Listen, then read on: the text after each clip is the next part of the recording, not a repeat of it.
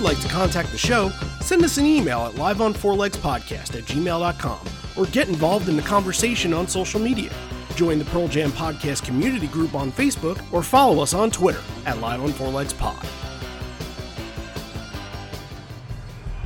The way things are going now, the next step in evolution is probably going to be an electrical outlet up our ass.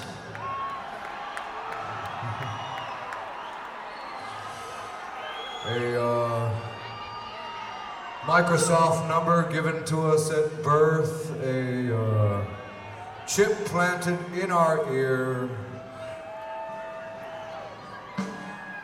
But above all those previously mentioned, I would rather have wings any day. And away we go. You're listening to Live on Four Legs, the live Pearl Jam podcast experience, featuring Mr. Stone Gossard.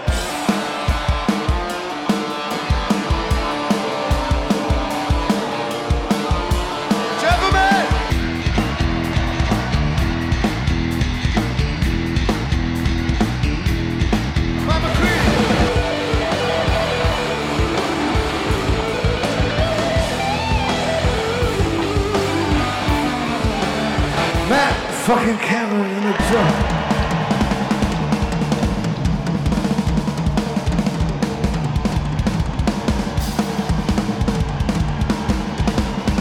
Mr. Boom Gasper.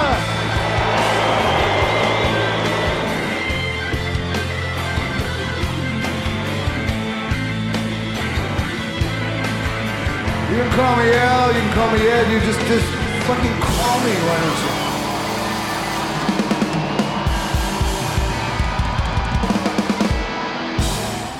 Hey everybody, now welcome to Live on Four Legs, a definitive live Pearl Jam podcast, and we are creeping ever so quickly to that starting line that will be happening in exactly 8 days from now. August 31st in St. Paul, Minnesota will be the first Pearl Jam show of 2023. And we at the podcast are obviously very, very excited over this.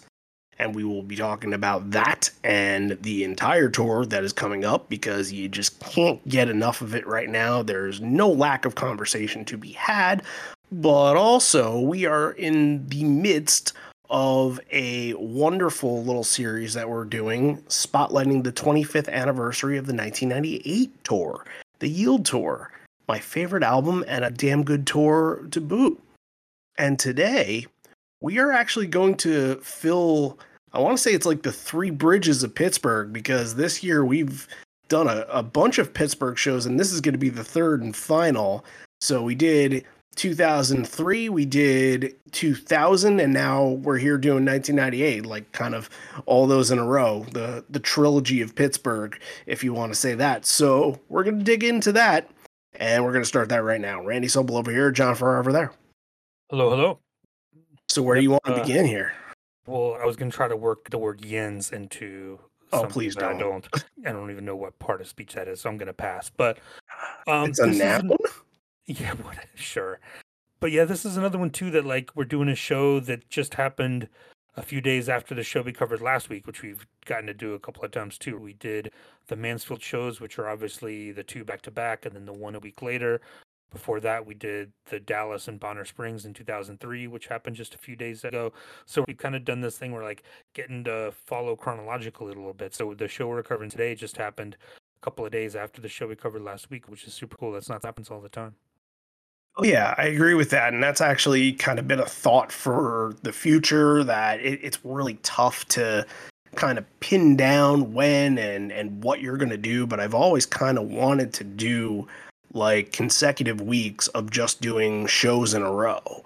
Like we would take, and honestly for a lot of this August tour in 1998, I think we've kind of covered a good chunk of it. So we'd probably take the June leg of the Yield Tour, so to say, and we would cover from one night to the next night and do that all in a month to kind of see just sort of the trends and where the trajectory is. And I really like that aspect too, because it almost kind of takes you on tour with them and gets you a glimpse into their minds that, okay, maybe they played this song the night before, but that song didn't translate well into that set. But maybe there's one song where you can see it's gaining a lot of momentum, and is it all 3 nights, 4 nights?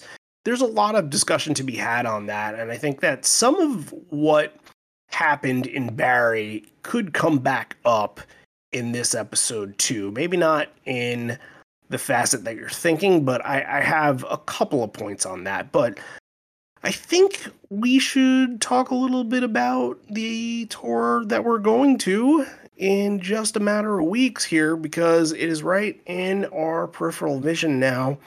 And we kind of mentioned this last week. I think and I'm currently writing a blog for liveon4legs.com right now, answering questions and making predictions. Everybody kind of does it. It's the sports analysis before the baseball season begins kind of article, like, oh, what are your predictions, and all that. So one of the things that I really feel kind of confident on is that with 4 out of the 5 locations that they're going to are 2-night events.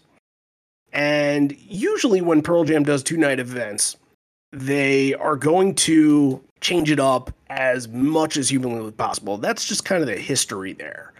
And with kind of mentioning last week about what Metallica has done, and they've marketed that 2 nights in the same city are going to be completely different sets.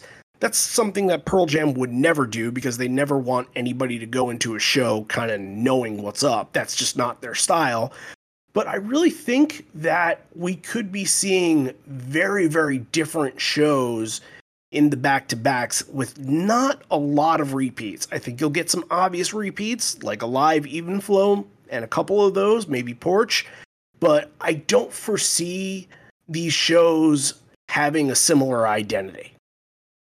Yeah, I didn't go back and look to see all the ones last year. I know there was Hyde Park and maybe 1 or 2 other ones. Yeah, LA and Oakland. Yeah, and Oakland you can kind of leave out because that was kind of reacting to COVID anyway.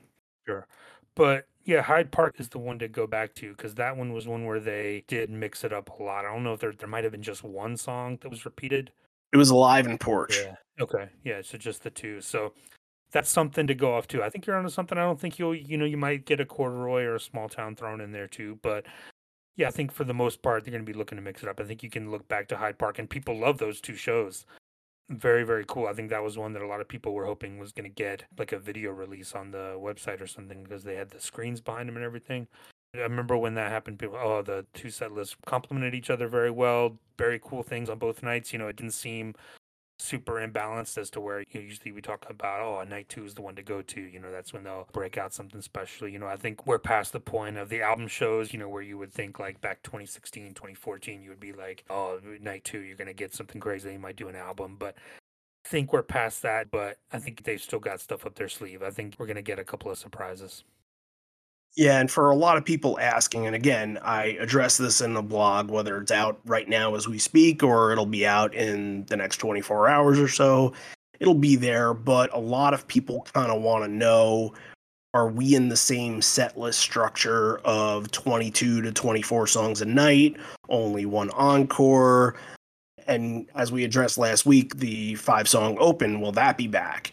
And I think the structure stays exactly what it was from last year. I don't see there being a need to change any of that, because it did work really well. Yeah, everybody loves to have more. And Pearl Jam has spoiled us by giving us more and more and more as the years kind of went forward. But obviously now it's kind of the de-evolution, if you want to say. It's kind of reverting a little bit as they get older. But the whole point is that you want them to play for as long as humanly possible.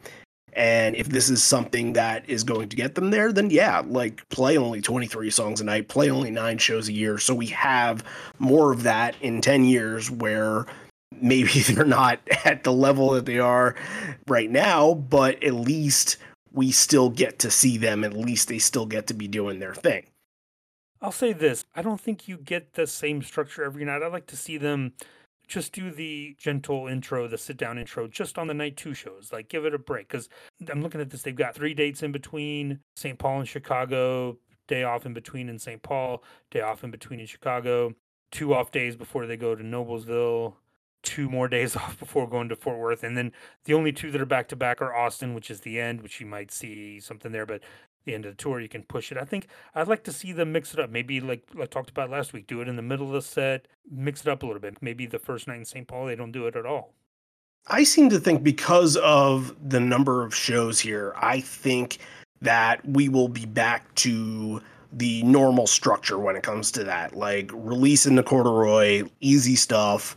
I don't think we're going to get an extended, if it's extended at all. I think maybe 2 kind of slower songs to open with, but not anywhere close to 5. I see this because while the band really liked it, I feel like, and they had a lot of opportunities to kind of get creative with that, I think they're a band that just wants to get right in and go.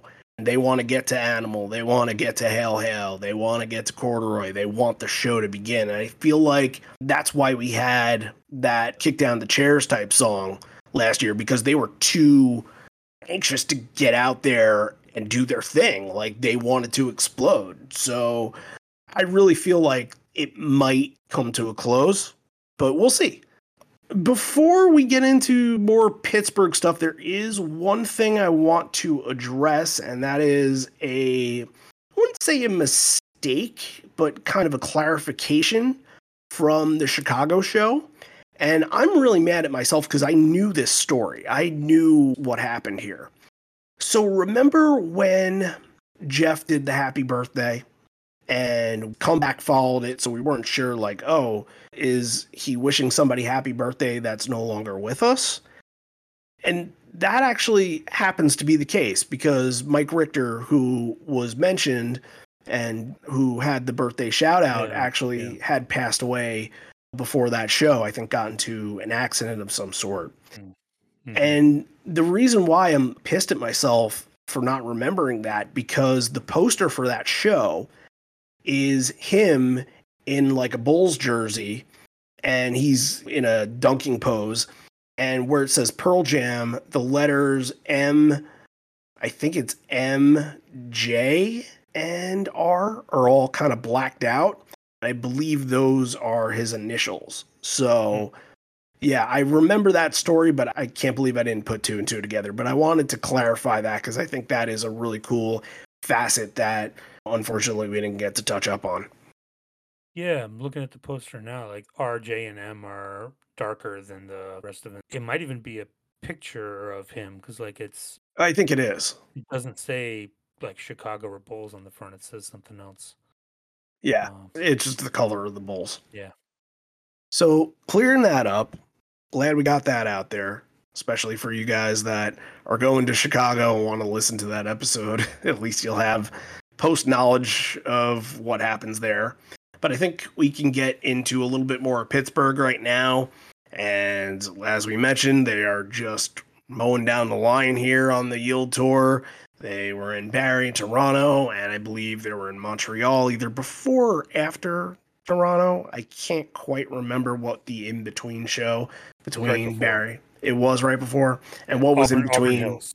Auburn Hills. Okay, that makes a whole lot of sense because that's right there. So what's interesting here, thinking about Pittsburgh, and Ed will mention this at the show, and when you go back and you kind of study and take a look at what the shows were like, it is very weird that from 1992 to 1998 that they didn't play one show in Pennsylvania after the Lollapalooza shows. Yeah, that's surprising. Especially, 94 and 96 specifically. Yeah, I'm thinking about 94. They were there. They were right in that general area. Easily could have done Philadelphia. Yeah, went straight from Fairfax to Boston to New York. And in 96... They just kind of skipped from New York to Buffalo, it seems, right? From the south straight up to Hartford and Buffalo, yeah. And not even like a Camden thrown in there either, that you'd be right. Like, okay, well, at least that's, something. My guess is that the PA area in either Pittsburgh or Philadelphia didn't have any non-Ticketmaster spots to go to, or those spots had already been accounted for. That's my guess on that. Yeah, probably. But it's just very weird that, like, PA is one of the biggest states. Yeah, and they has more like than made up for it since. Oh, trust me, yes. It's just very odd when you look at the history of Philadelphia, and I guess it's not including Camden, but in just Philadelphia proper, it went from 1992 to 2003 before they had a show at the Spectrum. It feels almost impossible to me, but that's the history of it. That's how it all kind of went down. We're going to get into talking about the sound check in just a second, but I think the big kind of talking point for this show is the live debut of No Way, which at first it says to No Way, No Way.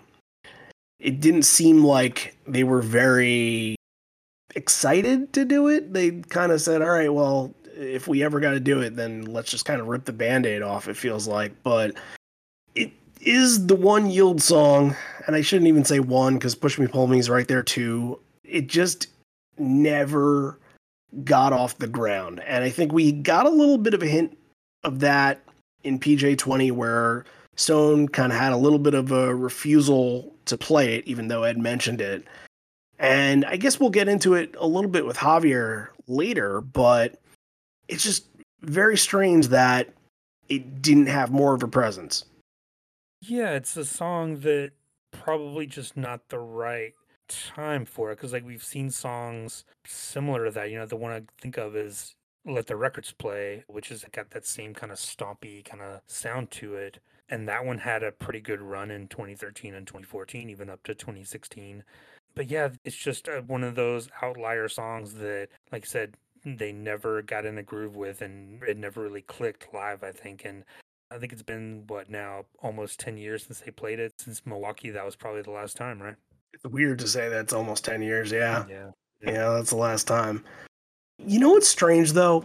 When you think about No Way's placement on the record, and I'm very traditional when it comes to this, I think that your number 3 song should be your star of the record, your best song, your most energetic song, your first single.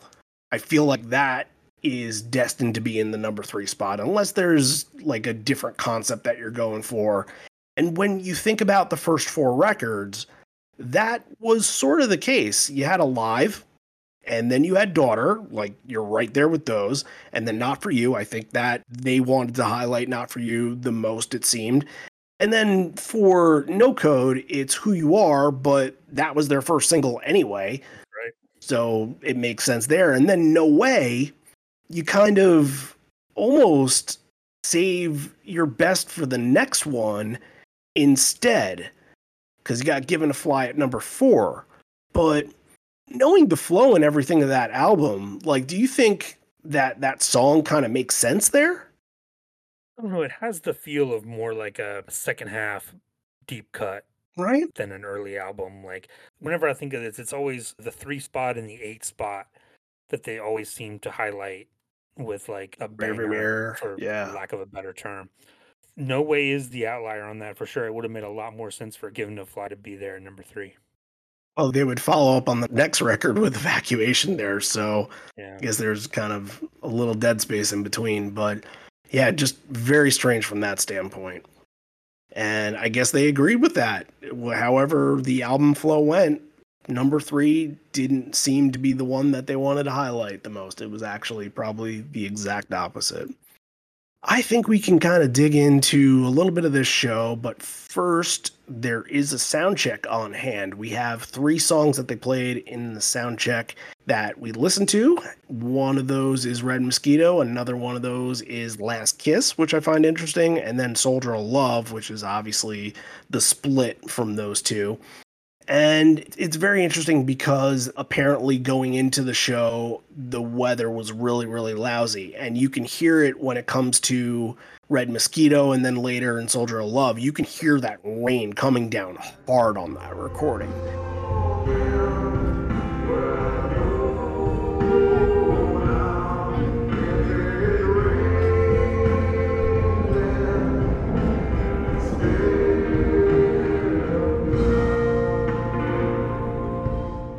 cleared up. It was still gray. There's going to be a moment where Ed changes a lyric to reflect the gray clouds that are out, but it definitely seemed kind of daunting before getting into the festivities.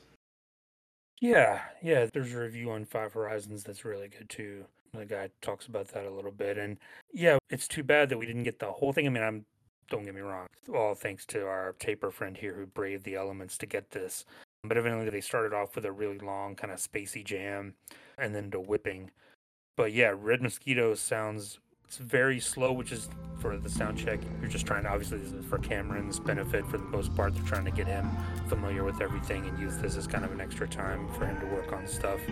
But I thought it was really interesting to get Red Mosquito. And like you said, the two covers, which you look back on now and you're like, oh, well, that makes perfect sense for the time. But they hadn't really started doing those. I think Last Kiss had only been played once and Soldier of Love had only been played once. Yeah. So after this, they would kind of go on a little bit of a roll. But yeah, not quite yet at this time. So maybe they were working those out. And we know, the recording of Last Kiss, the single came from a sound check. So it makes a lot of sense, too, that they would have been working on that one a lot. Yeah, Last Kiss is really interesting because they don't debut it live until 4 nights later in Camden, which actually makes a whole lot of sense because the Philadelphia area, those radio stations are really what put this song on the map and put it at the forefront of people's attention. So it does make a whole lot of sense that they, I wouldn't say debut it there, but like tour debut, it's there. And Soldier of Love, I believe, was East Lansing that they debuted that at, and I want to say that's either the 17th or 18th. So that's really, really close there. But before we kind of trail off into that, I got to mention on Red Mosquito, you hear a harmonica being brought out, which I don't think had been used a whole lot, not even in regular Pearl Jam. I went to go look to make sure it wasn't Danny Lynch to make sure he wasn't there at this part. But well, thanks for stealing my line. Yeah, the harmonica is interesting. He's working out what the melody's going to be and how it's going to fit in. But you can hear, too, at the end, I think you hear Cameron working on different things and trying different rhythms and playing around with it a little bit. Yeah, it's an interesting version. The two covers obviously are what they are, but Red Mosquito is kind of the one that you could tell where they were trying something new on it, which that's what Soundcheck's for. Well, from Soundcheck we go, and we're going in order here, of course, but we're kind of taking baby steps to the set because we got Soundcheck and now we got Preset. The artist that they were opening up for in 1998 is a who's who. Obviously, we talked about Cheap Trick last week. Iggy Pop is here. Like, Iggy frickin' Pop is opening up for them, and that's just frickin' incredible.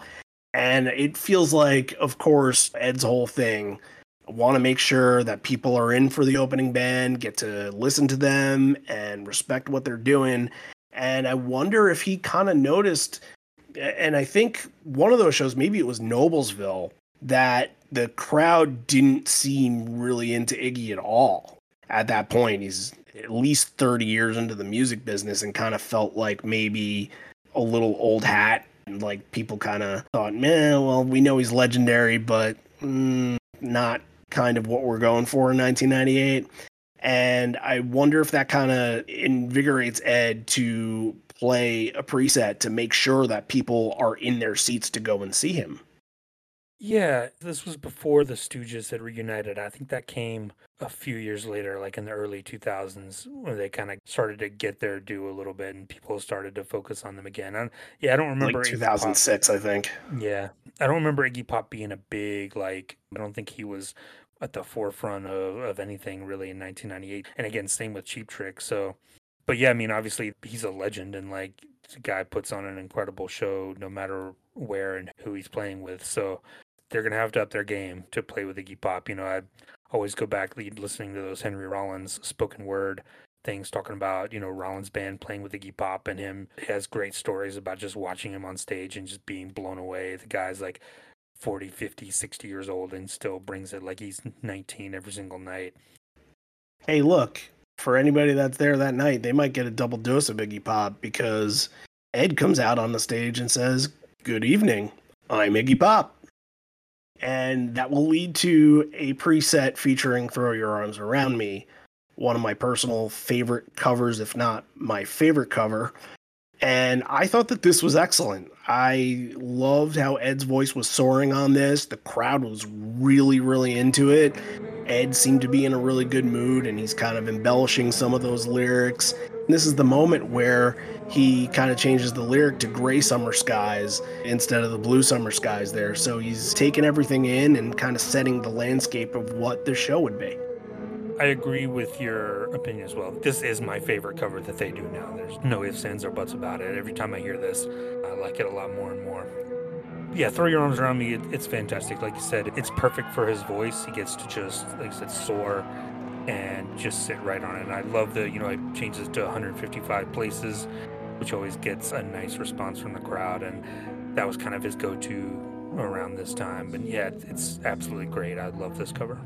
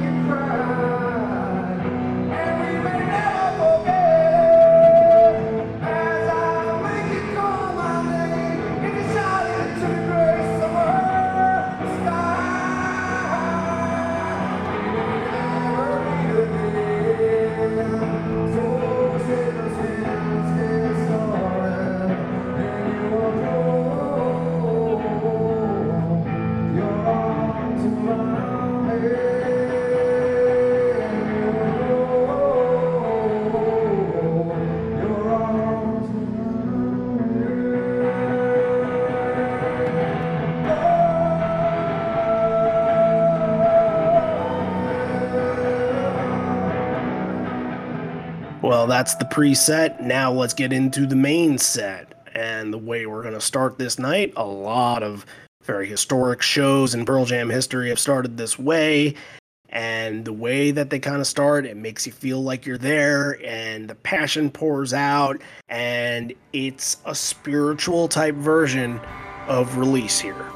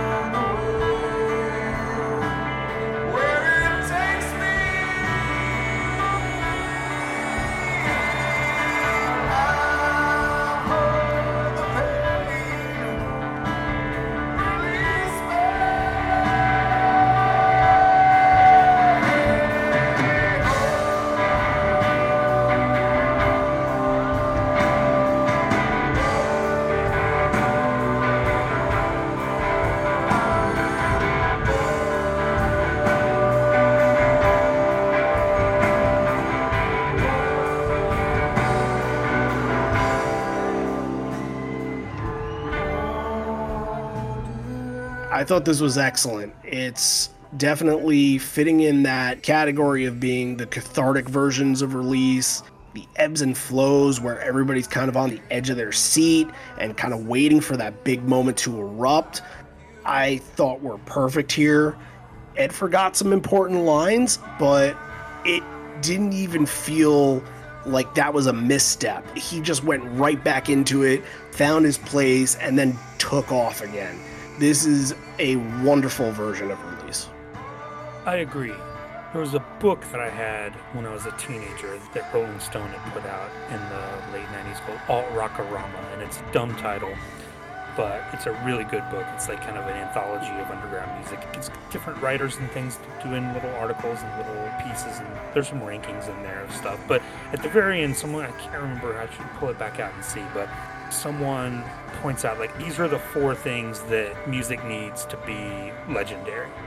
And the 4th one, I don't really remember the other 3, but the 4th one is it needs to be on the edge of falling apart at any time. Like, delicate is not really the right word, but like you get right up to that point where like this could all fall apart, but you're getting something magical in the moment.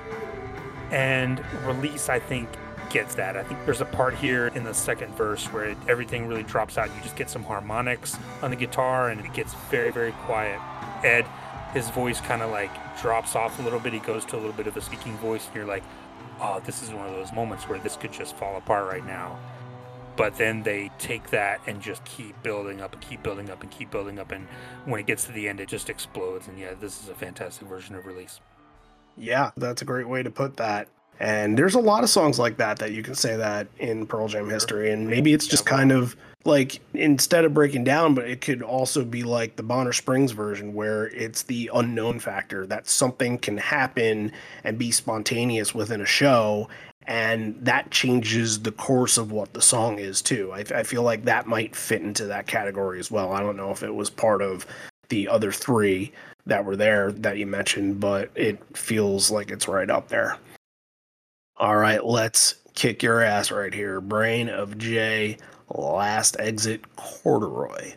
Brain of J, to me, is the highlight of this section. It's shot out of a cannon. And coming out of, once again, a very spiritual type version of Release where Ed's voice soars into the distance, it's time for Ed to completely lose his mind. He is fired up to start this, intense, and you can just feel that manic energy coming from him every line he goes through in this. And it's not just Brain of J, but it really kind of reflects a lot of this show too. It will go down to the end of the main set. It'll go into a little bit of the encore as well. Like, this is Ed's mood for the night, and he keeps it very, very consistent. Yeah, he sounds absolutely feral on this. I don't know if it was coming out doing kind of a more upbeat, more acoustic preset around me, then Release is a different thing. But yeah, as soon as Brain of J starts, you're like, oh man, like there's that voice, there's the scream. But I think for me, it's about Stone. Like, this Brain of J solo by Stone is one of the best I've ever heard. And I think that's where we're going to get into Javier right here. I think he wants to talk about Stone because Stone is a wonderful thing to be talking about. So, our first Gear Guru segment of the day, here he is. It's Javier.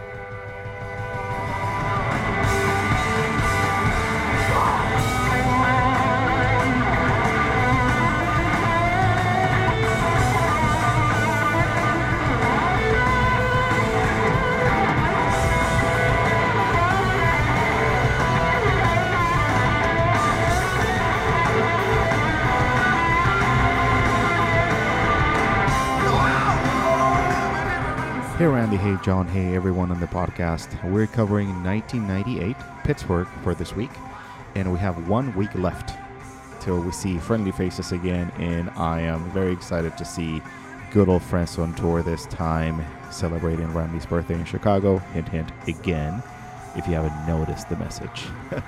Anyways, Brain of J. So, 1998 was a weird year. They made a lot of changes on their back line. Mike tried 3 different setups. Jeff tried 2 different setups. And Ed tried 2 different setups too. The only consistent one for this tour, it was Stone. Stone at that point was running 2 matchless DC-30 combos. He didn't change any of that. What's the difference about these amps related with everything else that they have been using around that year or posterior eras is the fact that EL84 amps, that's the kind of tube that they use, they're very chimey, is kind of sound like a box amp in a sort of way. It's going to give you very nice cleans, but also it's going to push the amp towards a very tighter, more compressed sound. And actually the solo that you hear in Brain of J is a very good example of that. During this time, he was using a pedal called Ibanez Sonic Distortion, and that was the main weapon of choice to use for solos or when you want to go and you want to jump in front of the mix. So that combo plus those 2 matchless, if you hear the recording, it's a very tight, extremely well-defined solo where like the player can articulate the notes, licks, arpeggios, etc. So it is a very unique feature because it's an amp that is not very common, or is an amp that we have not seen in rotation for the later tours, and it's going to add a little bit of a difference to the tonal variety that we know Stone for, right? We know him because he's always like kind of like sharp edge, Neil Young kind of tone, but for this tour he was going for something a little bit more compressed and something a little bit more defined when it comes to like the articulation of the solo. So yeah, pretty good geek detail for this week, and we're going to kick it off that way. All right. Thank you so much, Javier. We'll see you back probably not until Alive, but we'll see. We'll see what happens. The only other thing I got on Brandon J is that you can audibly hear the audience sing the Name They Gave Me line, and I thought that was really cool, especially for it being so close to when the album came out. Usually it kind of like skips a year almost, where everybody kind of sings and gets into the song. It would be like the binaural tour with something like Given a Fly or something like that, but I really liked how into the crowd was with this, and anytime you have a full-fledged crowd singing Brandon J, that's thumbs up from me. Track one, so everybody, when they press play, that's what they heard. Yeah, I was one of those, and hoping, fingers are crossed for Fort Worth. Remember the stories. That's why I got tickets there. Momentum is flowing perfectly into Last Exit, which is once again very fierce, especially the ending on this. And Cameron has that pop in his drive that gives it such a big final push. And once again, Ed going out on some fury there too. Corduroy, I think that's interesting to talk about on its own. How about that slow burn intro there? It kind of reminded me almost of like the recorded version, where it sort of creeps in, it fades in a little bit before you start strumming and getting into the exciting part. I thought that was a really cool way to do it. And then once it breaks into that, again, it's Ed with the intensity, all backed up with Mike and a face-melting solo when you get to the end. I really enjoyed this section to start things. Yeah, I love when a Corduroy intro is very slow and very deliberate, because it just builds that tension and that anticipation of when it kicks in, and it's just that much more explosive and that much better. But yeah, I agree. The solo is not just face-melting, but I think it's really unique and really cool. He's doing some different things. It felt like this was something we hadn't really heard that you don't get later on. Like the Corduroy solo has kind of a standard thing, and this deviates from that. I think he goes off and he's trying some different things there. And from there, the ending of it is great. Yeah, that's the best part for me. All right, we got I Got Shit into Faithful right here. And as we talked about the intensity on Ed, it's going to be a constant theme, but I feel like it really shined on I Got Shit. There are a couple moments here he furiously is blurting out the I got memories, I got shit line.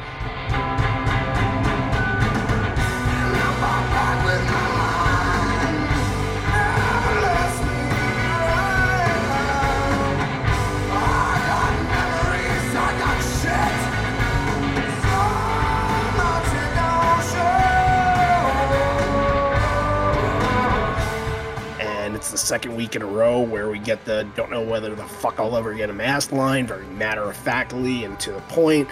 And I like that this version, and what I always think about like more current versions of this is that it becomes a little more poppy. It kind of has more of like a sing-song vibe to it. And that's just not the original vibe to the song that makes it the song. So this has a little bit of a very pounding aspect to it, a very plodding kind of pace that sort of develops, and just grit. I think that's the best thing when it comes to I Got Shit, is just how it can feel sludgy and gritty.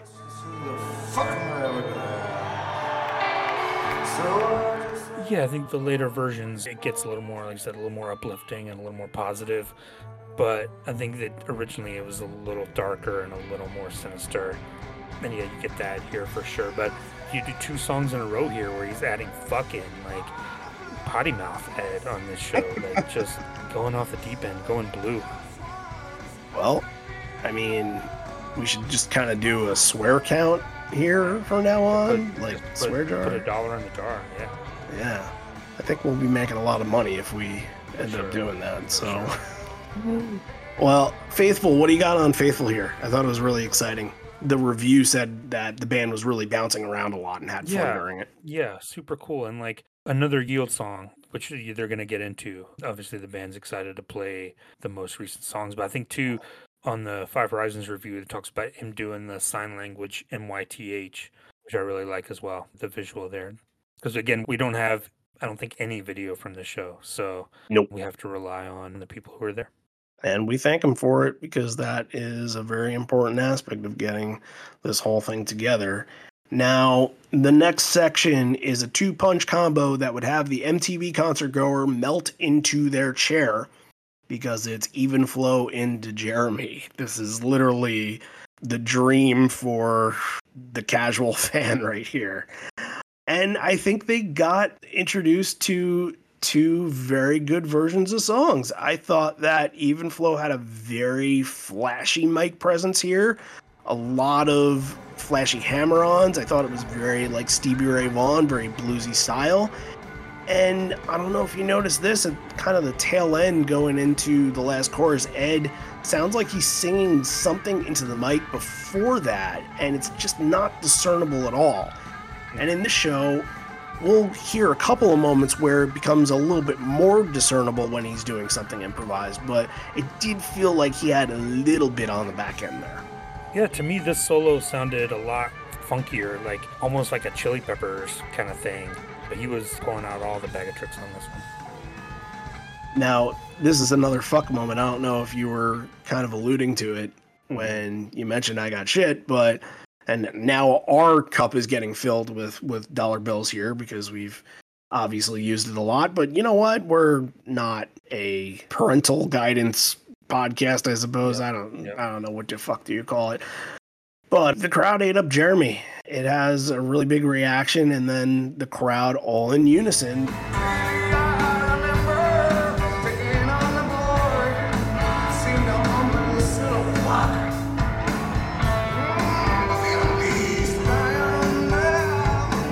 I don't know if you noticed this. It has a pretty big ending to it, but it was cut a little short. After the like that part usually kind of leads into like a little bit more like a and that turns into the outro, but right after that like Jeff rolls back into the bass outro and finishes the song. So like a little tail end of the ending got cut out. Yeah, Jeremy is so weird structurally, all the different ways. There's probably been like 25 different versions of Jeremy, how they at least structured it and like moved things around and taken things off and added things. Yeah, it's so weird, like that they always are kind of fucking with it and never seem satisfied with how it goes. But I'm going to go back to, there's a review on Five Horizons. I look like this guy, give him a shout out, John Mastrangelo, who was there, wrote a review. I feel like I've seen that name around before. Could be. Maybe he's a listener. Yeah. Says on this one, it looked like Ed's face was going to explode. So contorted with anger, so he was kind of channeling that 1992 Jeremy on this one. Ed's going to address the crowd for the first time. Thank you, Pittsburgh. All these years, we've never been able to get a headlining gig here in Pennsylvania. We're all fully aware, and I guess it was 1993 that we were last in this venue. I gotta check again. It's 1992 Starlink Amphitheater for Lollapalooza. We're going to try and make up for all the years that we played. And he kind of under his breath says, every song. And it was hard to catch that, but Five Horizons made a note of it. I don't know if I would have heard that without Five Horizons. So wherever you are, whoever you are, just get in a good situation going around yourself and enjoy the evening. And that will lead you into a nice driving combo here that I think you'll see both of these in Indianapolis, but maybe not back-to-back like this. They've only done these two 4 times, interestingly enough, back-to-back. It's MFC into Rearview Mirror, of course. And we're starting with the Pittsburgh line changes and changing an MFC to There's a Lot to Be Said for Pittsburgh. And just a very atmospheric sounding MFC, and kind of makes you feel like you're driving on that desert road that nowhere to go yield sign is. And it just kind of gives you that visual. I've always thought that way since around this time period where I was consistently listening to the record.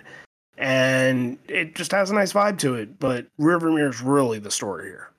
MFC2, real quick, he evidently had used up all his fucks because he lays off on the fuck it part of Yeah. MFC. Doesn't do that, so evidently he was out of them. This is not a storyline that I was prepared to talk about today, so just know that if there are more moments of this, I might not be handy. I'm going to have to rely on you for counting all this stuff. Let's see what happens. But I don't feel like there were any fuck-ups on Rearview Mirror in this. However, there is something that's very, very cool. The part of the song before the bridge, again, more of that intensity that you really love from this, and then they take it down real low during the bridge. Very kind of simplistic, and going back to using the word spiritual sounding in a way, but it's gonna lead way into Ed doing some improv lyrics here, and it's fantastic.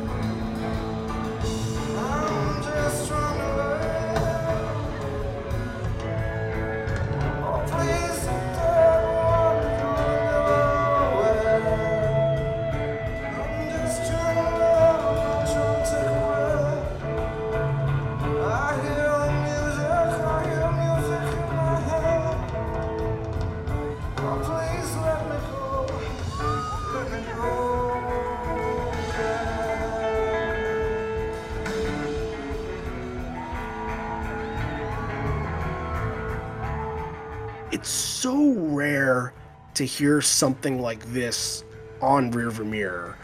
And we've seen in the last decade or so the occasional I will forgive, I won't forget thing.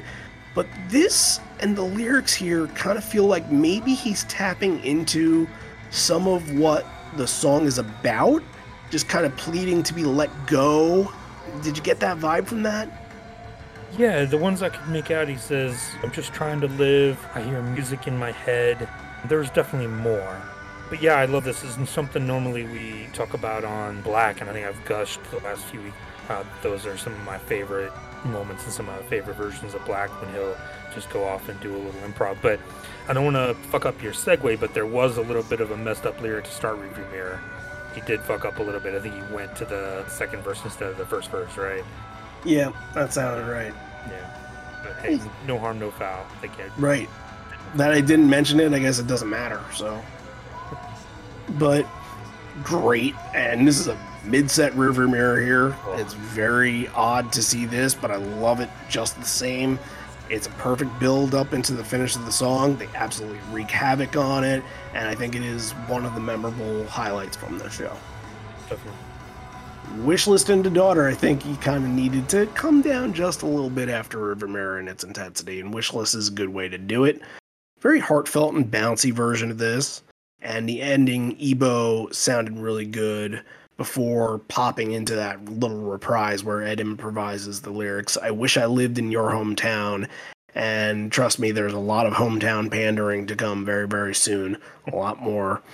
So, Daughter, Ed, again, for the second episode in a row, is doing some of that interesting vocal noises on the Daughter tag yet again. Almost like he's sort of spiraling into a void. Yeah, you're burying the lead on Daughter. Yeah, the vocal things are cool, but it's the tag that's gonna bring the house down. This is, a very linear podcast here. Like, we gotta mention things as they come, and obviously when we play the music here, you'll hear what's here and what's happening. So yes, the voice is spiraling into the void, but once that whole thing is over with, we get an outshine tag on this. And again, the pandering comes up.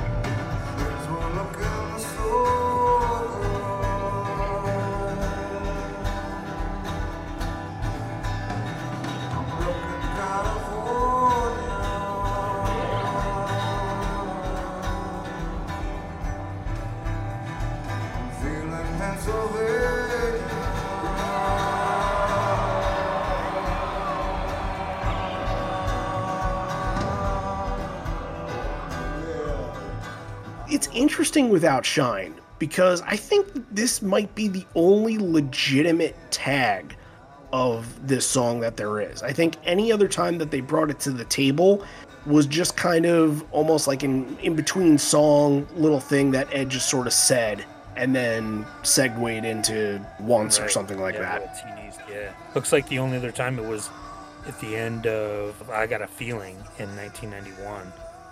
Yeah, I can't remember that one. Yeah, Blind Pig in Ann Arbor.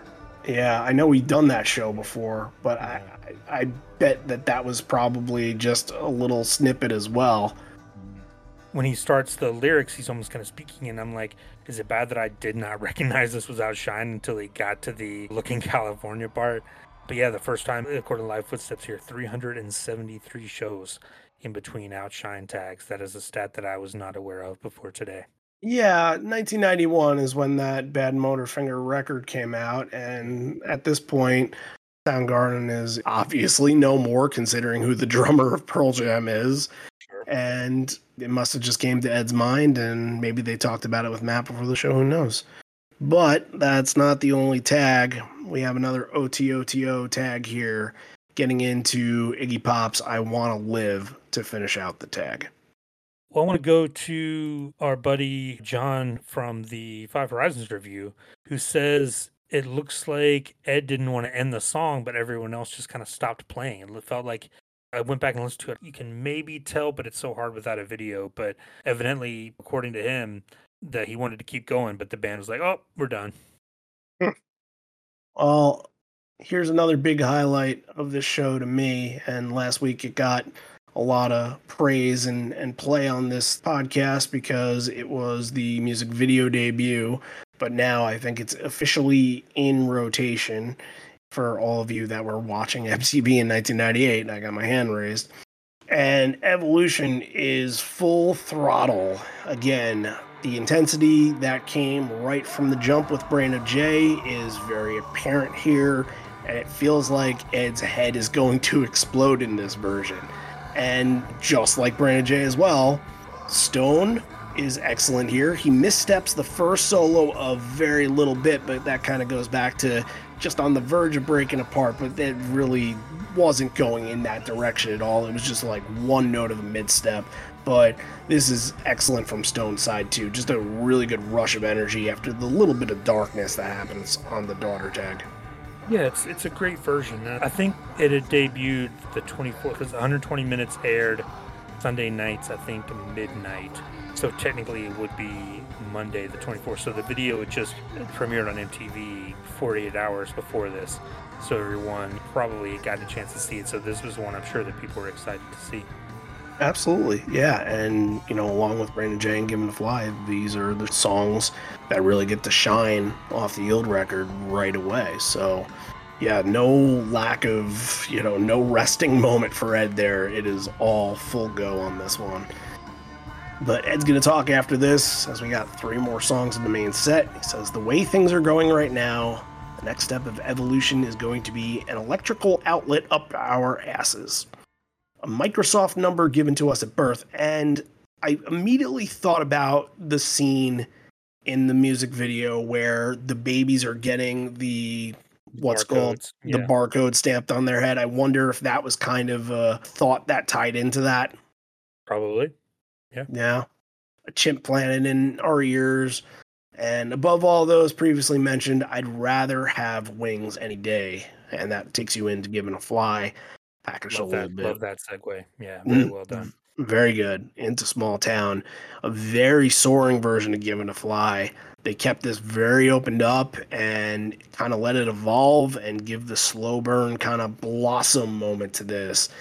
It feels triumphant, almost liberating in a way that the song is supposed to make you feel, and it did its job. No filthy fills or anything like that in this version, but just letting this fly is exactly what happens.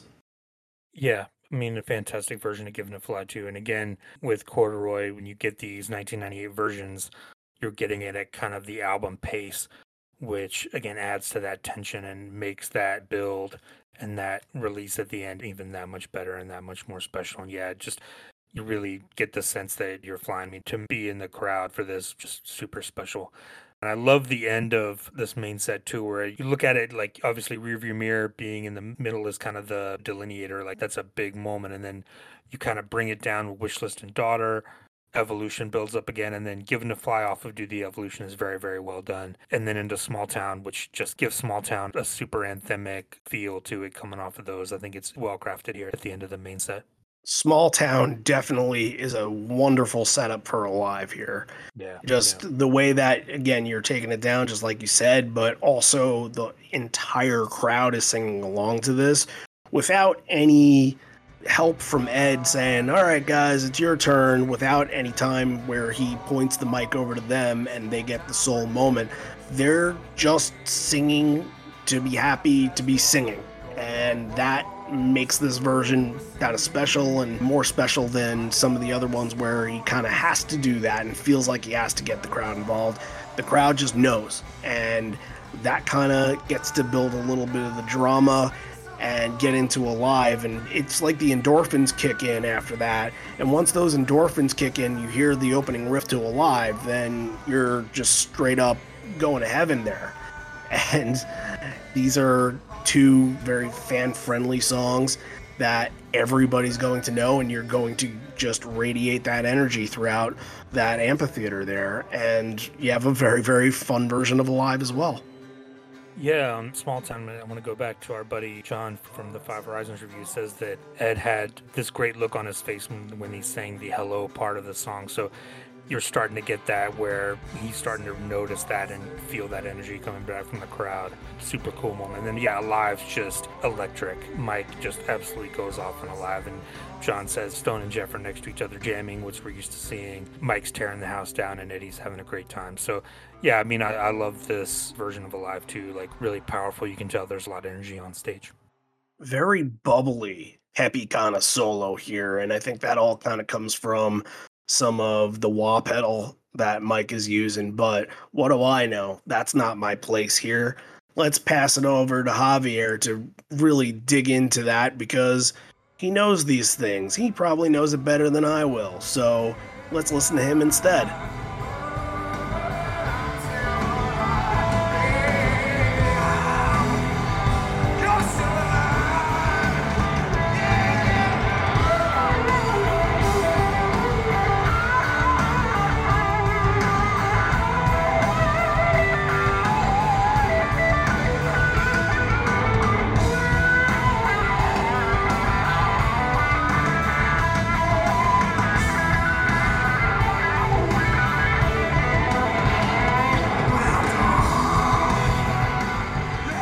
This is a really cool version. There's so many things involved in this. One, in the way that the bootleg was recorded, like sometimes when that microphone will be moving in the way that the amps are going to be pushing air out, sometimes you're going to have that kind of like bubbly, I don't know, like upbeat sound that you will hear out from the amps.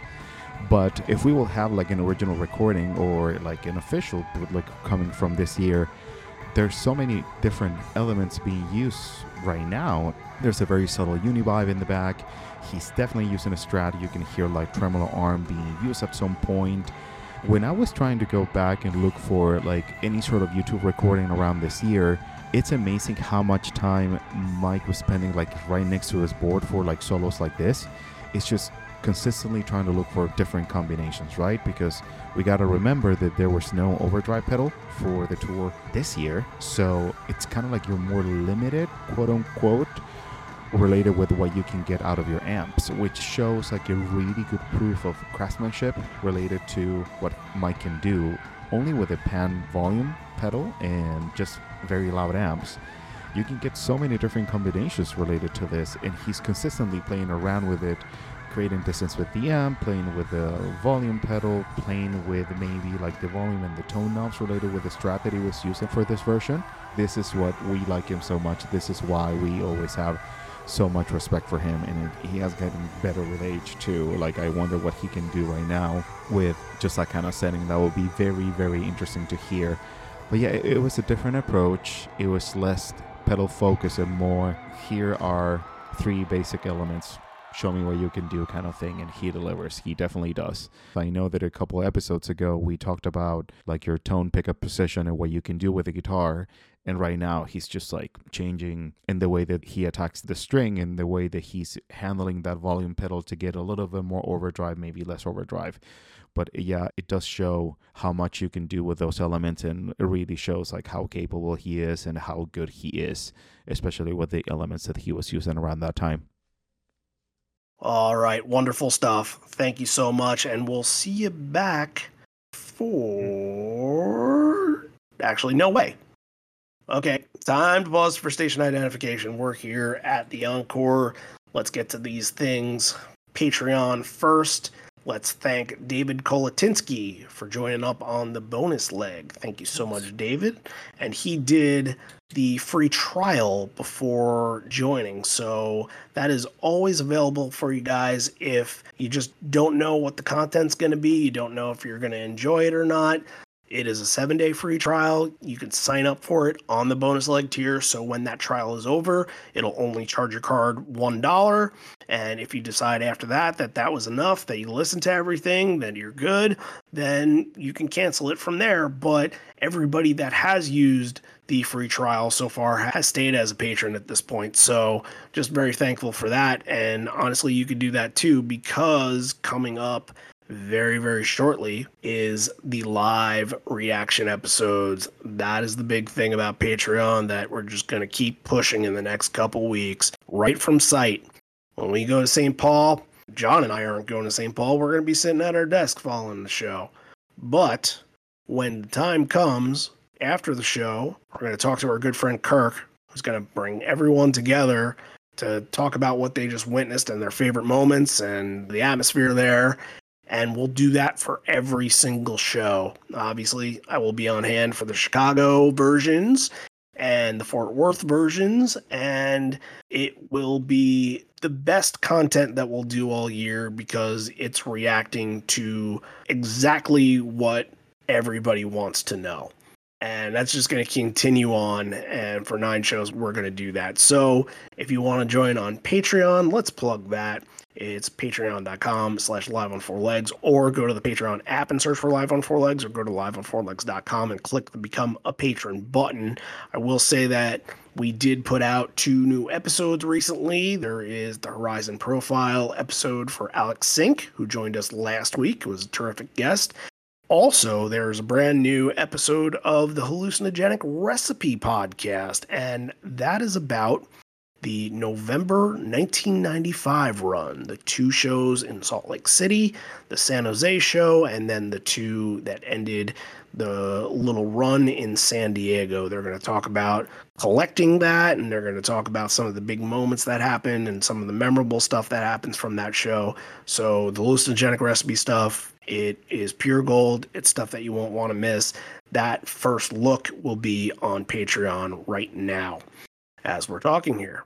A couple other things to talk about tonight. If you are listening to this on the 23rd, then you need to clear your plans for tonight, because we are holding our 5-year anniversary party over Zoom here. And we just kind of want to get everybody together and really, from our standpoints, get to thank all of you in one spot and kind of get to talk to you guys about how your fandom, how it's evolved over time. And I know for a lot of people that were listening during 2020, the pandemic and all that, we kind of helped some people through that. So we want to hear your stories about that. We want to hear some of your stories of your favorite moments of the show and just kind of celebrate with us, because it is a thing worth celebrating. You got to be proud of yourself for accomplishing stuff. And I feel like we have so much that we have accomplished that we can't not do something very cool. And also, if you're there and you hang with us and you talk to us, you'll probably be a part of the anniversary episode too. So keep that in mind. You excited for this? We only got a couple hours left before we get to this point. Yeah, it's going to be great. I'm excited to hear people's stories and see what they have to say. As always, yeah. So we'll do that, and we'll talk about some other things there as well, as we usually do. Sometimes these things, like the Christmas party, they just kind of become like a telethon for Pearl Jam happenings in the community where somebody's like, oh, I got something, a raffle going on, I got this going on. So we just try to give everybody a chance to promote their stuff. And yeah, that's kind of what should go on. Everybody should get a chance if they're working on something creative, that they should get a chance to promote and all that. So we'll do a lot of that. We'll just kind of play it by ear too, and we'll bullshit as much as we can.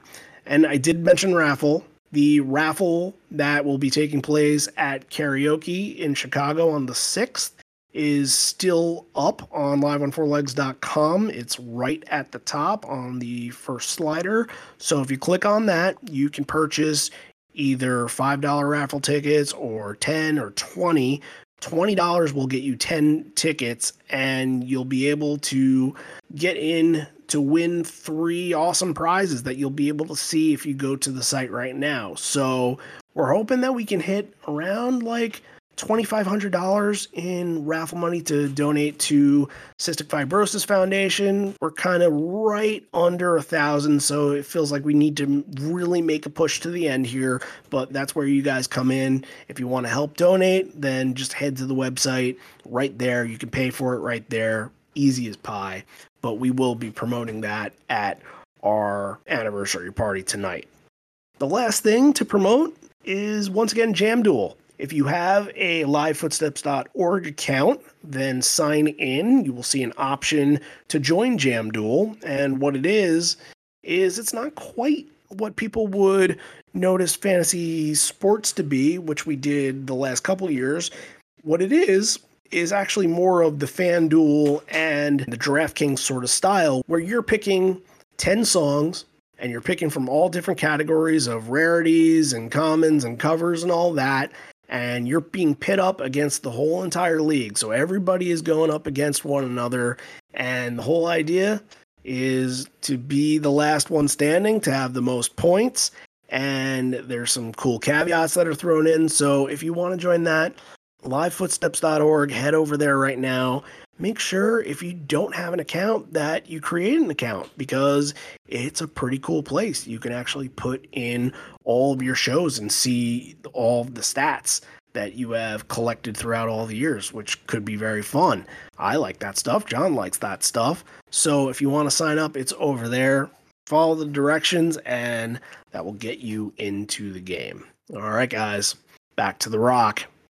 During the break, it feels like we get a lot of football fans out there, and this being on August the 25th, football is probably about a week away, so here we go, Steelers, here we go.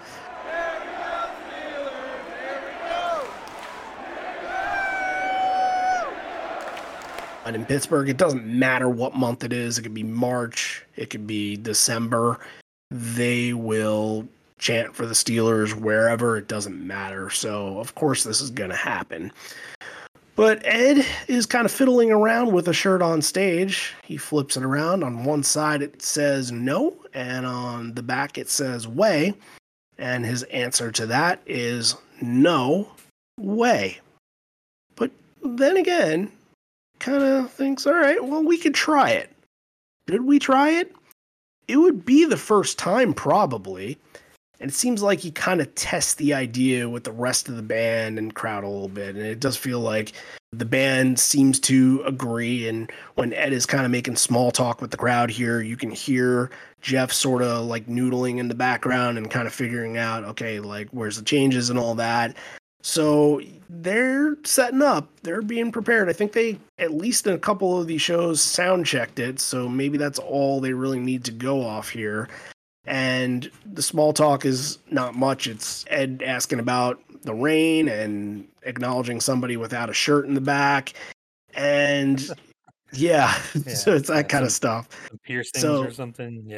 Yeah. And then shouting out George, who I believe got a shout out at the 2000 Pittsburgh show too. George just Whip. being very, very excited that they're doing a hometown show for him. So, all right, the band's going to give this a go.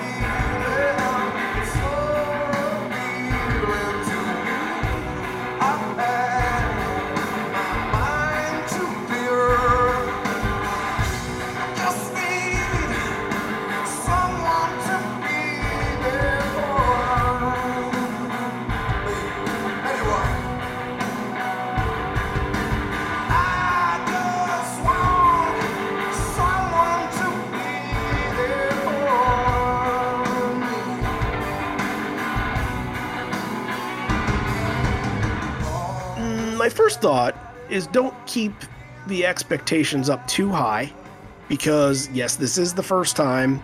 Clearly, because they waited until the middle of the second leg just to try it, they're not going to be terribly comfortable with it. So, look, at worst it's choppy in spots. And especially the beginning takes a little while to kind of figure out a rhythm and kind of get into that. But at best, it does feel like they put a lot of effort into it. Mike is getting a little bit experimental with some of the noises that's happening, and some of the gaps that he's filling with some of those sounds are pretty cool that I didn't really expect this song to have. And the bridge sounds really tense and has character to it. And, you know, sometimes when these songs are played on the fly, it's kind of like, hey, let's get through it and not see this through and work on it. But it felt like once they really got moving and the wheels really got in motion, they kind of got it together and it didn't sound half bad. Yeah, I was pleasantly surprised. I was with you. I had lower expectations for this, to put it one way. Like, they brought it back a week later. I got to see it in Atlanta. And I remember that version being pretty solid. Like, they had definitely worked it out. But this one, yeah, at first you're like, oh, okay, this is going to be a train wreck. But evidently, again, I'll go back to our buddy John. He lets us know that Matt was watching Stone the whole time for the rhythm. So Matt obviously not 100% comfortable playing it yet. So that's going to affect everything. It's going to give the whole thing more of a tentative feel to it. But about halfway through, they got to where like, okay, we can do this, and started to see Mike doing some little things and throwing some things in. And yeah, I thought it was pretty good for a debut. I liked it. Now, I wanted to get Javier's take on this because clearly it's only been played 12 times. We talked about it before. It has been 9 years since they brought it back out. And I want to get Javier's side of the equation as to why is this a no? Why is this something that the band can't put together? Is it something rhythmically that is complicated about the song? Is it because it gets too monotonous in through the verse into the chorus a little bit and there are not a lot of different changes? I want to hear from Javier what he's going to say about this, because I find it very, very interesting, and maybe it'll kind of clue us into some of the actual reasons that this was left on the shelf a lot. So let's hear from him. A couple of weeks ago, actually, we were talking about this. I think it was over Facebook with Dakota from the Pearl Jam podcast community. And well, this one goes for you, buddy, because I know that you were very interested about the approach on No Way. I don't think there's a complexity when it comes to play this song, because the tuning is very simple. Guitars are in drop D. Stone is the main character on the story when you're playing this song. He's just doing the rhythm part, right? It's very straightforward. Now, the original recording, for what I can hear, it was recorded with a wah pedal. And when you put your wah pedal kind of like in between, not very high, not very low, you can get like kind of like honky nosy tone that you known the song for. And I think a low watt amp was used to this. Like, there's no other combination that I can think of that you're gonna get this. I think the complexity relies because this song, if you hear it with headphones, and especially the new Atmos mix that it was released last year, it has so many little details in the back. I think that could be achieved in a session studio set, but I don't think that can be achieved live. And maybe that's why they don't play it that often. That's my theory. I might be wrong. I don't know. But if you really want to kind of respect the song in the way that it is, coming from the studio setting, because it's like a 3D recording kind of thing, I think you will need like maybe different elements. And I know for a fact that these guys, they don't run a stereo on their pedal boards. So that's where the complexity relies. I think the take of the song over the studio setting is so unique, and that's what everybody likes this song for, that I guess they're maybe more reluctant to play this version live because they cannot achieve what they achieved over the studio session. But that's my take. That's my theory. Every single version that I've heard, I always feel that there's something missing rhythm-wise. I don't think it's a huge problem for them, but just achieving all those sounds and the in and out that Jeff has over his bass take. It's weird. He goes in, he gets out of the song. Mike is always doing like little licks and arpeggios in the back, but those cannot be achieved if you're not running stereo delay effects over a live setting. That's what I think it is. Maybe somebody else has a different take, a different idea, or different theory. Share it with us, because I've always been intrigued about how this song can be played right live. Great way to close this one on out. Thank you so much to Javier. Doing a wonderful job. I did want to add that evidently the person with the t-shirt got the t-shirt back, so hopefully they still have that hanging on a wall somewhere. If it's you, then give us a call, give us an email. We'd always love to hear from those kind of people. Let's dig into the next part of the encore. It is going to be a three-headed monster of energy songs here. Animal, Hail Hail, and Not For You. Not For You for me is the highlight. What for you feels like the highlight? To me, it's Hail Hail. It's lightning fast. We waited this long to get a no-code song. It's the only one of the night. There's a moment.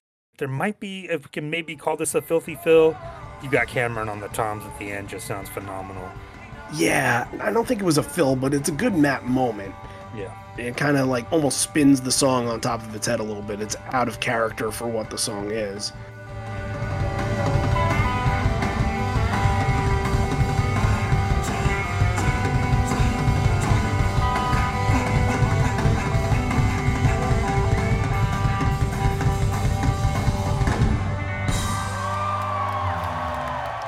Yeah, Hail Hail, like freight train speed and sweat inducing, like that's a really, really good moment. But the exact opposite, believe it or not, is actually Not For You.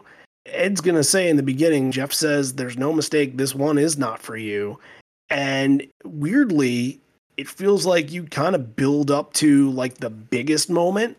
But the juxtaposition between Animal, Hail Hail, and Not For You is that Not For You actually kind of takes it down a little bit of a notch and sort of uses tempo and finds the groove within the tempo and then builds to the big moments instead of just coming out and knocking a home run like they did in 1994, 1995 with this. It just mowed through in those eras. But this is a lot more deliberate, more open, and allows for those builds to kind of raise the excitement level, and all those key spots and moments just hit so well in this version.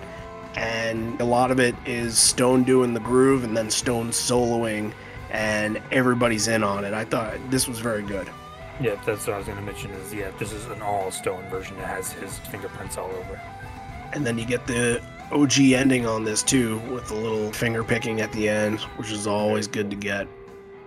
All right, Nothing Man and Black. So it's a pretty impassioned version of Nothing Man. It just feels like the chords are just ringing out and like they're traveling across Western PA. The small build into the bridge is actually really elevated. That little part, and it's not a Cameron fill, but he definitely brings an extra pop to it right before the Into the Sun. It's a really nice performance of this. Black, however, is the highlight. Oh, yeah.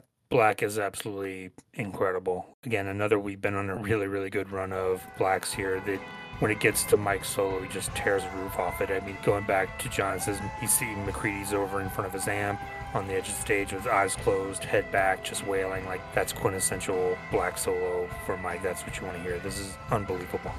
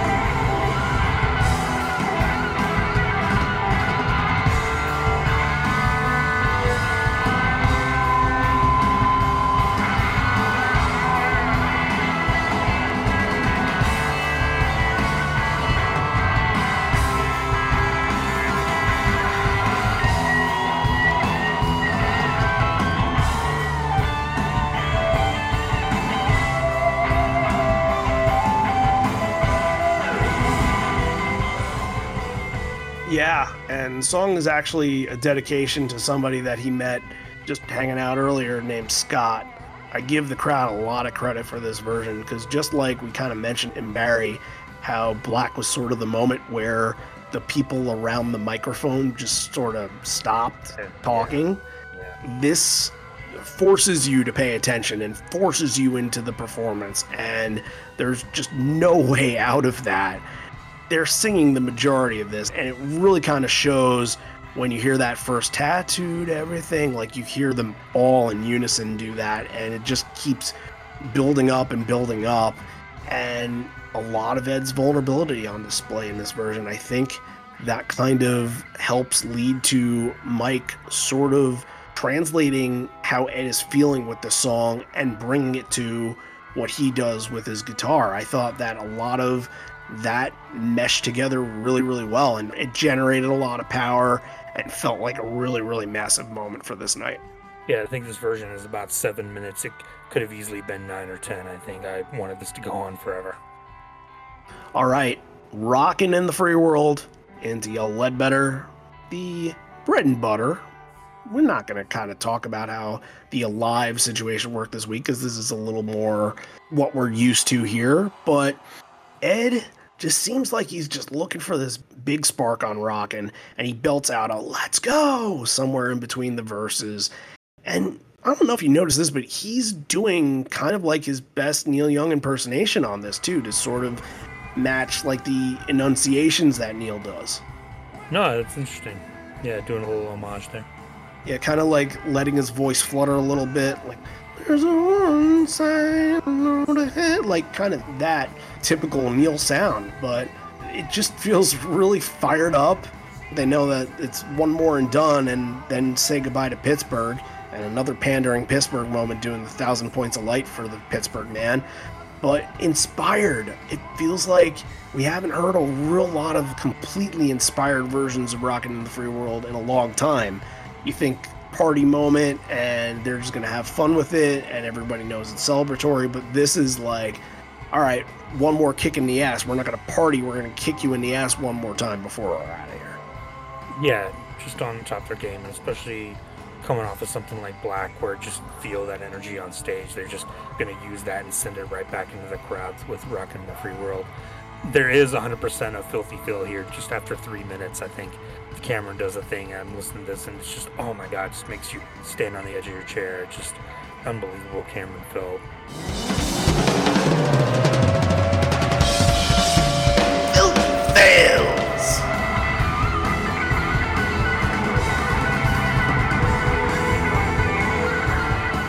Again, we didn't have a whole lot of them at this show, and I think it's just two totally different shows here, because you got to think, in Barry, this is a fired up crowd that it's all GA, it's 30,000 plus of them, and I wonder if just seeing that kind of allowed for everybody to pick up their game. And Matt especially had such an amazing show because he was kind of working off of what the crowd was going with and wanted to play more intense and add a little bit extra in because that big crowd is looming over there. But I don't know if that's like a perfect scientific reason as to why there were more, but I think that kind of goes hand in hand there. And the song choices too. I think there were more. You had things like Dissident, In Hiding, Better Man. We talked about Better Man especially. That's like right up his alley. Things that he can go off on right away. That more tailored to his style. This set list is a little weirder than that one, I think. Yeah, I can see that. We're gonna end this obviously with Ledbetter, and just like last week, it does feel like it's another put together version of Ledbetter, that it's not just kind of a throwaway that we get now, and that's making me respect the song so much more than I used to. And it's not that I didn't respect it, it's just kind of like is what it is when you get into the latter era, which is terrific, but there's not much more to say except for everybody's having a good time. However, I kind of noticed this on Ledbetter. It has some big surges on it where maybe you just don't notice that they are on this song sometimes. Like getting right into the chorus, they built that up pretty big before rising to that moment. I thought that that was tremendous on this. Again, I don't think it's anything that I kind of ever gave weight to, but it's important here.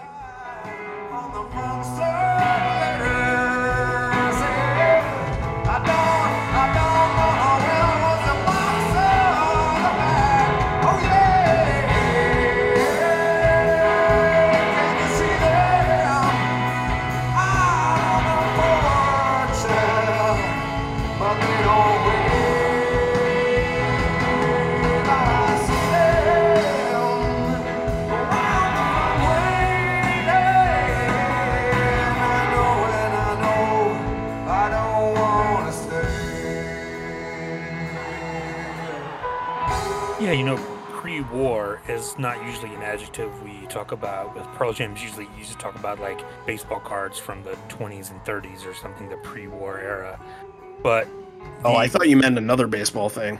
Oh no, the pre-war era Yellow Ledbetter is interesting because it did have a really good build with a really like organic growth from the crowd. Like, the crowd just loves the song. When you get to 2003, then the song changes and kind of becomes something else from there on out. But these early versions, like the 96, 98, 2000 versions of Yellow Ledbetter are really cool because you can tell it's something that the band is just giving to the crowd as a gift. Like, here's this B-side that people just latched onto.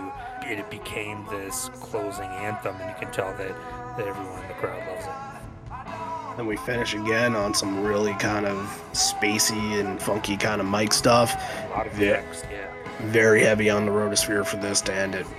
Wonderful job, wonderful show, but it's not really over.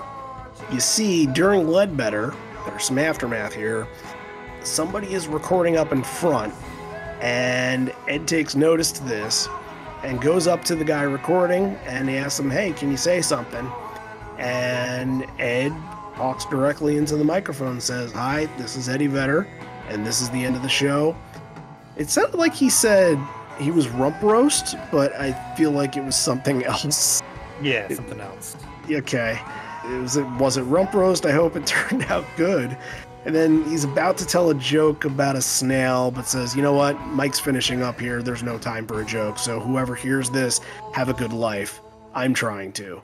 So it's cool to hear his voice. And that recording is actually not the same recording as the full boot that we listened to. That's sort of an extra thing that had been passed around, but very cool that they attached it onto that. That was a nice little Easter egg, I suppose, to finish the show out.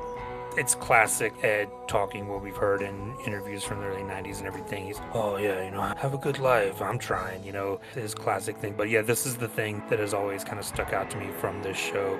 This was an MP3 on 5 Horizons back when MP3s were kind of brand new and you could go download everything and I would burn it all into a CD and listen to it.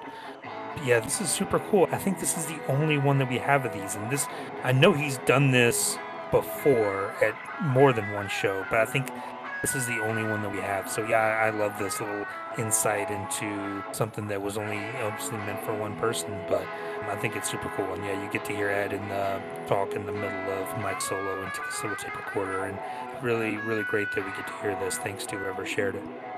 He's the only frontman on earth that would actually be genuine in that situation instead of being like, "You guys enjoyed the show." Like, think about it if Paul Stanley did that, Yeah, or even like just be a mess. Or even like how many people would just be dicks about it and just be like, "No, say get that something thing out of stupid, here," or make a dumb joke or do something stupid. But like, no, he's really genuine, and yeah, you can tell. Like, obviously we're gonna play it, but yeah, I love this. It's gonna be hard to pick. I don't know if it counts as a moment in the show, but this is the thing that I think of when I think of the show. It's sort of whatever you want it to be, and I guess that's what we'll get into right now. A tough time picking the 3 because I can go in a lot of different directions here, but I'm going to say my number 3 is Do the Evolution. My number 2 is Black, and then I have a lot of songs that could have easily been number 3, number 2. I Got Shit, Brain of J, Not For You could be up there. Rockin' in the Free World was very, very good, but my number 1 out of all this is Rearview Mirror and the little improv that Ed does in Rearview Mirror. I just thought was a key moment for this show that made it stand out. Yeah, absolutely. Yeah, this is tough because I've got really 4 songs that I could choose, and then obviously the tape recorder moment I'm going to set aside as a separate thing. My number 3 is going to be No Way. My number 2 is going to be Brain of J. And my number 1 is Black. All right. Well, we mixed it up a little bit there, and now we get to put a number on this, rating it. I like the show. I thought that this was very good. You know what the identity of the show is right from the start, and it doesn't really let up from that the whole entire way. You're going to get that kind of ed, and I really appreciate that, because there are some shows, and like there are even some 1995 shows out there where they start off like that, and then the second half of the set, Ed kind of has to retreat from that because he's either short-winded or can't do that for a whole 2.5 hours. So I'm within the 9 realm. I'm like maybe not at a 9.5, but I'm definitely at a 9. I think it is a very, very good 9 show. I'm going to go 9.5, same as last week. I really, really enjoyed this. I think it's fantastic. I'd recommend this to just put on and listen to all the way through. A lot of really good moments, some special stuff. The tape recorder thing at the end, again, I'll go back to that. It bumps it up to me. Yeah, solid 9.5 on this one. Very good. One of the most iconic posters to me. This is one of my favorite posters of all time. The green guy with the cigarette and the Pirates hat on. I thought that was just very Pittsburgh to me. So I enjoyed that. A lot of phenomenal posters from 1998. You like the baseball references? Sometimes. I don't like when there's a bird head on a real player's body, and because they are in St. Louis, they have to do a Cardinals thing because they always do. That I don't like. But this, it's just the baseball hat that makes it baseball. That's it. All right. Well, we're back on the 1998 train next week. And then right after the episode airs, we are at shows, and it's going to be all about the shows.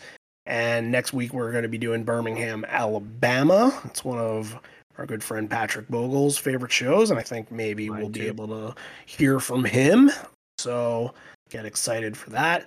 And then after that will be the anniversary episode, because we just kind of need a week to get something a little bit easier in. That's not going to take a lot of time, since we got a lot of preparation for Chicago and even for Fort Worth, Dallas coming up. So that's the plan. And I hope you guys are all in on that, because we're excited to give it to you, but way, way, way more excited to see what the hell this band is going to do when they step on that stage in St. Paul on the 31st. So we'll get to push more of the excitement next week, and you'll see it all over social media too. But until then, remember, if you're listening to this and you aren't subscribed on your favorite podcast platform, head on over. The 2 big ones being Apple and Spotify. You can head over there, subscribe. You can rate the show. As every week, we feel like we deserve the 5 stars. So if you feel the same, please feel free to rate us that way, and it will definitely help our visibilities within those platforms.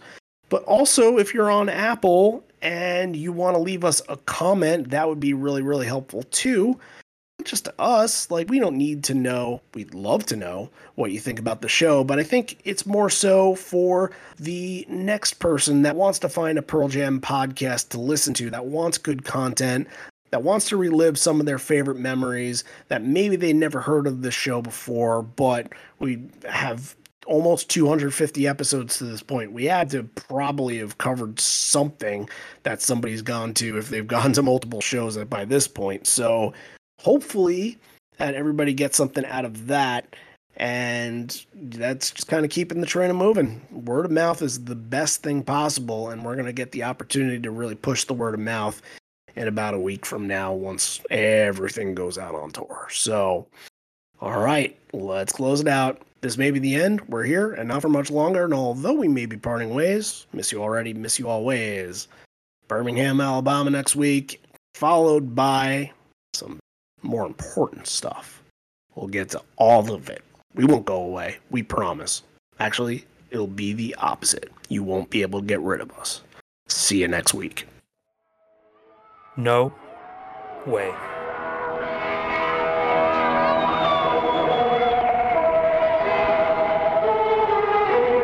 This is Eddie Vedder. This is the end of this show, and he was front row, so it turned out good. Anyways, this snail comes up. I was gonna tell a joke about a snail, but I'm just gonna go. Michael's finishing up here. There's no time for a joke. Whoever hears this, have a good line. I'm trying.